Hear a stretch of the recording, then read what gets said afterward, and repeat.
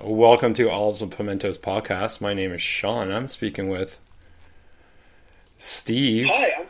I'm Steve. There you go, Steve. Right on. And you're from the band Belvedere. Belvedere, and another band as well. This is a standoff. Yeah. Sweet. I like your intro. This is very much like the old Nardwar interviews we used to do. Well, that's the thing too. Is like if I did a podcast with my buddy Scott, who's in the band called Five Knuckle Chuckle from back in the day, and then if you listen to it, I'm like, Scott, are you there? Are you there? And he didn't answer for like 2 minutes. He's like, ah ha ha ha. I'm like, all right, sweet. So you just got back from tour, eh? Yeah, I got back from Amsterdam a couple days ago, actually. Who did you guys go out there with? Belvedere was supporting the Mad Caddies for 2.5 weeks. Nice. And how were the shows down there? It was good. Yeah, it was kind of a condensed tour. It wasn't super long. We did Netherlands, Belgium. We didn't do the Paris show just because we're doing Paris in the summer, but yeah, we did Germany and Austria, Slovenia, and yeah, it was good. I think we did 15 shows all in, and it was a lot of fun. I mean, they did quite well there, and we have our fans, and yeah, those shows were good. So, also too, you guys are touring a lot right now too, because you guys not really released, but HINDSIGHT is the Sixth Sense in 21, and you guys got back together after I'm gonna say 20 years. Sorry, I missed that. So, oh no, last time. Sorry, before that, the Revenge of the Fifth, 2016. Yeah. Okay. Yeah. Yeah, we had that in 2016. So yeah, we definitely we've been kind of busy. We've been busy touring and writing some music, and yeah, that one in 2016 was the first record in 12 years, and this one came 4 years after that, 5 years after that. Yeah, no, it's I think in my own opinion, and I think the newest one, HINDSIGHT is the Sixth Sense, is probably my favorite punk rock album, I'm going to say, in like 5 years. Really? That's awesome. Man. Yeah, I know. It's everything about that. It's fast, it's melodic, it's everything you want to. So you guys recorded that during the pandemic too, didn't you? We did. Yeah, it got a little tricky there too, because like our bass player Ryan lives in Toronto, and so there was a time when we were trying to fly him out to Calgary to do his bass parts, and because everything kind of shut down again, like sort of like, you kind of remember it was kind of that back and forth, like it's open, it's closed, it's open, it's closed. And so we ended up just tracking his bass stuff from his apartment, and he would, like, don't ask me to explain it all because I'm not the techie guy, but basically Casey kind of produced his bass parts over the phone, and yeah, then we kind of laid everything down, then he kind of reamped everything and mixed it in with the rest of the record. So it was pretty tough on them for sure, and but luckily Casey has his own studio, and that's what he does for a job, so he was able to work it out with a lot of effort. Yeah, well, it sounds like, that's the thing too, is like I work as a chef in the restaurant industry, and those years where it's open close, lots of takeout.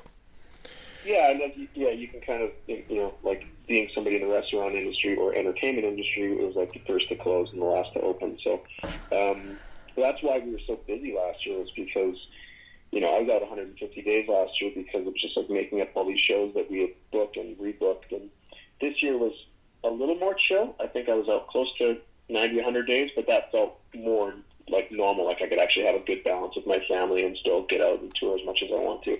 Yeah, well, that's the thing too. Like I just watching even your IG account too. You guys are always touring as well. Like you guys, like you said, you're making up dates. What's you guys doing any new music, like any recording or anything, or no? Not recording yet. There's been some light writing. We were talking about doing some more this year, but just how things kind of got busy, we kind of took a back burner. But now we have a few months at home. I know everybody's kind of got some ideas. There's been some song sharing, but we'll have to make some kind of a decision to bring everybody together for at least a couple of days and kind of hash things out. Because as much as we all kind of write separately, we develop these songs together, right, as a band. So well, that's the thing. It's always better to play together, right, instead of apart, right? Yeah. Well, I mean, every band's different. I don't know how it is for other bands, but for us, we really all kind of threw in our ideas for the last record, and I think that's why I like it the most, is because it felt like, even if you came in with a full song, there was always, somebody's ideas to whether it's arrangements or key changes or, in my case, lyrics and stuff. So it's just, I feel like we work together when everybody's going in the same direction. Yeah. Together. So I've been a fan of Belvedere for a very long time. Yeah, man. One album I still listen to this day is Fast Forward Eats the Tape. That's great. Yeah, it's a killer album. Also, you guys have been touring with the Mad Caddies for a bit too, eh? Well, we did some dates in Ontario and Quebec in June last year, and then we did this Europe tour. We've got some dates coming up in the West with them. We kind of go way back with them. Actually, I booked them in Canada, so it's we transitioned to tour with the band. But even before that, like we sort of toured Europe and Canada in 2001 and done the U.S. some stuff in the U.S. So yeah, there's lots of history there for sure. And also, what do you call it? You also do a booking agency too, right? Yeah, it's called Merit-Based Booking. Yeah, and that's what you do, like, for besides doing Belvedere. Yeah, well, obviously, yeah. Yeah, I guess that's my job. Yeah. Well, it's a pretty cool job, though. Well, it's a good job. It's a stressful job, but it's because I book all over the world. I don't just book in one market like Canada or something. I book a lot of Europe stuff. So I do tend to work on a 24-hour clock, which I've learned what the moon does on your phone, because I need to sleep sometimes. So it's also like not very healthy for me and my family to always be available. So yeah, it is really great, and I do love it. And I'm fortunate that I book a lot of great bands. So, and you did a thing with Mikey and his uke? Yeah, we've done a few things together. We did one over COVID, and then we did one. Well, we actually did both over COVID, but one took a little while to come out. That came out maybe 6 or 7 months ago. Yeah, that's the one where you guys cover Propaganda, right? Mm-hmm. Yeah, that's a good cover too, and everyone who plays on it's all really good players too. Thanks. Yeah, it was. Yeah, I mean, they asked and they go, who else is going to be on it? It's like, oh, it's our friend. Of course we do it. Yeah, for sure. Love the song. So, what do you do on your time off when you're just chilling at home? How's that? I mean, I don't really get a lot of time off. I have an 8-year-old son, so we spend lots of time together, and I try to take him to school and pick him up from school as much as possible. So even though most of my days are kind of 8 hours of booking, I put it aside, and I have to, I want to spend time with family. So I would say that's where the majority of the stuff goes. I don't have a lot of hobbies outside of music and booking and stuff. So, I mean, other than my kids in BMX, so we have a good scene with the BMX scene here, and so we do a lot of races and hanging out with parents that are their kids are in the same thing. So it's pretty great. But yeah, that takes up the majority of the time. No, that's cool. And you and I were just talking about football about a couple of minutes ago. So you're a fan of the Seahawks. What do you think of their season? The Seahawks season looks very much like most of the seasons over the last 10 years since they won the Super Bowl. I feel like last week I was like, oh, they're 6-3, but they're definitely not a 6-3 team, and they proved that once again on the weekend. So, yeah, another tough game to watch, and now they're going into a tough time of the season where they're playing San Francisco twice and the Eagles, who are arguably one of the best teams in the league. So we will see how the season finishes out, whether we actually make the playoffs or not. Yeah, did you watch that Monday Nighter this week? I did, yeah. That was a hell of a game, eh? It was good, yeah. I mean, both those teams, you could see if you think that, Kansas City and the Eagles, you likely could see those guys in the playoffs, in the Super Bowl together. Yeah, for sure. And I think it'd be a really good Super Bowl, too. Yeah. I think that was... Like, I played a little ball when I was a kid, and I followed a lot of college football. Mm-hmm. It's also tough to, when you're touring as much as you are, you really do fall out of, you just don't know what's going on anymore, especially if you're in Europe. They just don't follow football as much. They follow the other kind of football, the real football. So, yeah. Yeah, NFL's pretty big over in Europe, though. Like, they had that game in Germany, didn't they? Yeah, I mean, I wouldn't call it big, but Yeah. Like they have a game in London, they have a game in Germany, but there's so many people from the States and Canada that live out there. I suspect they're probably half the crowd. But who knows? Yeah, there's probably a decent amount of people that follow it, but it's just not like soccer, football over there where it's massive. But yeah, they do a couple of token games there every year. It seems to always be the Florida teams that end up over there with the crappy time change. Well, that's what I mean is like I don't even understand how they sit there and do it, because they do, like, when they fly over there, they get off the plane and they're on the field within hours. Yeah. Well, I can relate. Well, that's the thing too, right? But even so, like when they're playing over in the States too, when they're playing over in Europe too, like I don't think the game should be counted towards the standings at all. But that's just me. Well, somebody's got to win, somebody's got to lose. And that's fair, yeah. So what are your favorite bands that inspired you to do punk rock? Well, I grew up listening to a ton of Bad Religion. I mean, I listened to a lot of indie rock, and what they at the time we all kind of just grouped everything as alternative in the early '90s. But I would say I got a Dead Kennedys record, Give Me Convenience or Give Me Death, and that was the first time where I bought vinyl and I ordered it, and with a friend. I think I was 13 or 14. And that kind of just like got my mind into this whole like, hey, this is like stuff you can order, and there's all these indie bands that are touring everywhere, and that none of them will ever be on the radio. And that really got me into this sort of indie underground punk scene.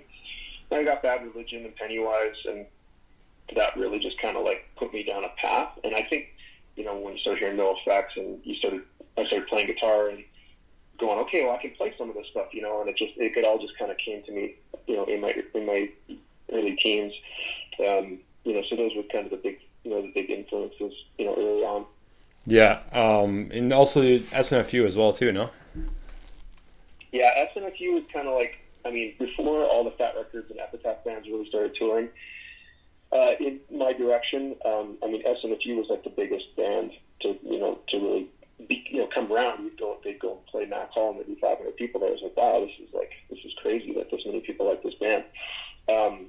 And yeah, I mean, especially in terms of writing for Belvedere around that sort of Fast 40 to tape kind of era, I think SNFU and like RKL was kind of like a roadmap for us, Yeah. But I really loved SNFU's just the way that they were a heavy band. Lyrically, it was all over the place. It was melodic, but also kind of dissonant, and it just made you feel good and bad at the same time. And I think we really took a lot of that and tried to apply it to our band. Well, you can definitely hear it though too. You can hear it in the earlier albums as well too, and you can hear a lot of wrestling references in the early albums too. Well, there's really only one. Well, I know, but yeah, maybe two. Yeah, I mean, the stuff you read, and I mean, I can't even take credit for that. Like, I mean, half of that wrestling song was written by the other guys. So yeah. You kind of just, when you're 19, you just kind of, at that time we just were kind of writing about whatever. We've progressed since then, I like to think, but you have there was like a little bit of wrestling excitement certainly in my college years. Oh yeah, my favorite song off the new album is Chromatic and Elephant March. That's two actually. Thanks. Yeah, the Elephant March, a good one. It's super fun to play live. No, it's like, and that's the thing too, is like I have this album on repeat. I've had this album on repeat for when I do dinner service, probably since it came out, and every song is stellar. Do you think? Do you guys have any pets at home or what? Because the podcast is called Olives and Pimentos, so. Yeah, I think everybody's got some. I mean, I've got a cat. I got 2 cats and a dog. A golden retriever that's 15, and the cats are 2 and 4. Dan's got a cat and a bunny. Casey doesn't have any animals. Ryan has a cat. So yeah, we all dig the animals. What are your cats' names? Milo and Mittens. Milo and Mittens. That's amazing. I named him Milo, but yeah, after Descendants. Yeah. There you go. Also to Mikey and his uke, pets. Yeah, so you guys are going to be doing a bunch of shows out west soon. Yeah, we've got a little run there in Western Canada with the Caddies, and then we go right down to the States right after that for our first headlining tour in the Western U.S. for almost 20 years. We did the East Coast and Midwest in August, so this will be our first shot at the West Coast in a little while. Who's the supporting acts on the West Coast?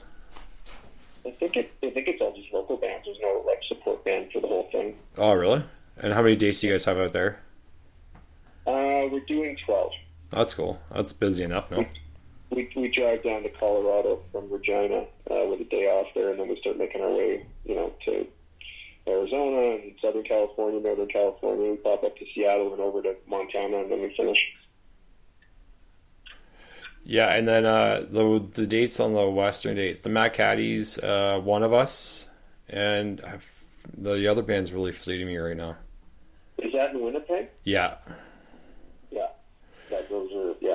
Yeah, I think there's another band too. I'm not too sure, but we're actually going to fly out there. I did a podcast with One of Us, and they sat there and said, "Hey, do you want to do a podcast with us after the Mad Caddy show?" And I said, "Absolutely."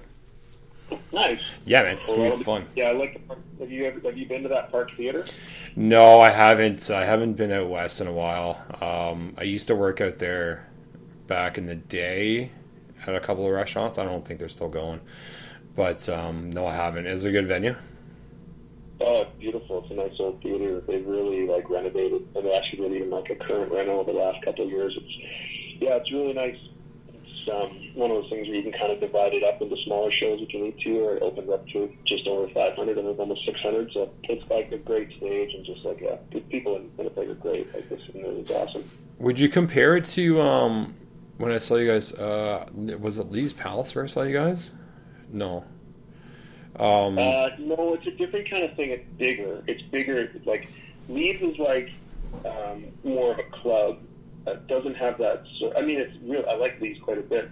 It has a bit of that theater kind of vibe, but it's mostly just a bigger club. 500-600 people. Where the park has got separate levels and has a real old feel to it, like an old sort of theater feel. Take a look go on the website and take a look at some pictures of it, but it's great. Because was it Lee's Palace for a because I saw you guys with Matt Caddy Cigar and you guys. Mm-hmm. Yep. Was that Lee's Palace or no? No, that was Lee's, yeah. It was. Yeah, no, I'm looking forward to it. You guys always put on a killer show, and so do the Caddies too. The Caddies always fulfill, they're amazing. What music are you listening to right now? It's kind of a mix. We buy a lot of vinyl, so I get a lot of records on tour. I'm still listening to a lot of the old stuff, No Use for Name and Lagwagon and stuff, but I signed up a couple of bands from Europe that are really good. You should look up FOD. FOD is amazing. They're one album called Harvest. Mm-hmm. I listened to that thing on repeat when I was working. I think it came out in 2017 or 2017. I think it came out. I listened to that thing on repeat for forever. Yeah, they're great, FOD. And then there's another band I'm signing up called Blowfuse from Spain. They've been around for about 10 years, and they're also really great too. So I'll check out Blowfuse. Yeah, I know. I was talking to Davey from Dead Cemetery, so I'm gonna have him on the podcast pretty soon. Cool. Yeah. Tell him I say hi. Yeah, man, it's gonna be totally cool. So what else? So you mean signing? So you have your own label as well, or? No, that's for the booking agent. Oh, the booking. Okay, cool. Have you ever thought about doing your own label or no? I did a label for 10 years, from when I was 17 to 27. Yeah, would you ever do, would you ever do it again? No. No? Fuck no. Too much work? Yeah, good work. Fuck no, there you go. No, it was a good thing to do. I put out 13 releases. The label is called Hourglass Records. Yeah. And I put out the first two Belvedere records, and Downweight, DeVille, Much the Same, of no avail. Much the Same is good. For a while. Yeah, I have the first two actually on vinyl. The first two Belvederes on vinyl. Actually, I've bought the second one probably on vinyl. I'm gonna say 6 times, 5. Oh yeah. Yeah, because when you work as a chef, sometimes you have to leave stuff behind, right? So I think I'm on my 4th or 3rd record collection right now. Wow, Yeah. Amazing. No, it's kind of insane because the last one had the box set of No Effects in it, and they don't sell it anymore. So Shit. yeah, it's kind of shitty. It was my fucking my fault, but whatever. But anyways, thanks for doing this. One last question, and I usually ask it to everyone who is on the podcast. Beatles or Stones? Say again? Beatles or Stones? Beatles, and I'll tell you why. Done. It's not because I don't respect the catalog for Rolling Stones, but I connected with a lot more of the Beatles stuff pretty early on, and a lot of the sort of easier, low-hanging fruit songs and kind of the sing-alongs. But I actually see even recently, like we'll go through the whole catalog and get even some of the later stuff where I just love how out there they got, and I can enjoy any whatever era of that. So those songs just kind of like hit me a little bit more. Yeah, I'm with you on that one. Like I like the Beatles a lot. I'll take them over. Like I respect everything they did in the 60s and the 70s. They sort of lose me in the 90s and late 80s. But I think the Beatles did a lot more for music, I guess you could say, in my own opinion, from like harmonies and how everything's put together. But I also really I like reading about some of the recording techniques. I mean, some of the groundbreaking stuff. If you think that where a lot of those bands were recording on 8 tracks and that's all you had, and just even things like reverb, like something that you take for granted in an amp, but like they had to actually build a spring system to actually make reverb. It's just like, and that has a lot to do with the band, but also the recording engineers that they sort of were developing these songs around. And I love listening. You read these stories about how they made these songs, and then you go back and listen to them, and just even gives it even another level of depth to listening to it. Yeah, so they recently released a new song. Have you listened to it yet? No, I probably won't. Yeah, I listened to it. It's all right. Like I respect it. It sounds like the Beatles. I think the only AI part they used was for George Harrison, right. because the vocals were already recorded. Lion's vocals were recorded. It's all right. Like what? Like I'm not gonna listen to it daily, but I don't know. I think I like it a lot better than anything the Stones have put out in the past. I don't know. You lost me at AI part. Yeah, I know, right? I know. I just had to listen to it, see what it's at, but I think AI is not doing any good for the industry, anyways. So. Well, I don't know. I guess that's a whole other conversation. But I feel like we should let the robots do the hard work, and we should work on the creative part of our lives. Maybe we shouldn't have them involved in that. Well, that's the thing too. It's like even goes like you can even sit there and say like, but like physical copies of music, like records and CDs and tapes. It's there, but I wish it was there a lot more than being on the streaming services and whatnot. Yeah, I think there's a place for everything when it comes to that. Like, I certainly love having records, and we have a lot of records here. I've still got a ton of CDs that are still taking up space in my house. And tapes too, there's even a couple of 8 tracks kicking around. Not that I have anything to play it on, but tapes were a huge part of developing my musical taste early on, especially as kids that had limited money. You'd do this order, and everybody would buy a tape, and then we'd make tapes of everything. And my friend would buy No Effects, and I'd buy Pennywise, and we'd go home and we'd tape them all for everybody, so then everybody had copies of it. I mean, that's a big reason why those bands got big, was because that was kind of what you did back then, as you would share it with your friends, and you'd have these little listening parties, and you just shared music much more organically. Yeah. However, the medium where now it's just like, I'll just share my playlist. Like, it's not the same. No, it's not the same either, too. It's also the same thing, too, is like I was having this conversation with my friend Scott, where I remember buying a CD at Rotate This in Toronto, cracking it open, looking at the liner notes, and seeing all the thank yous from the bands.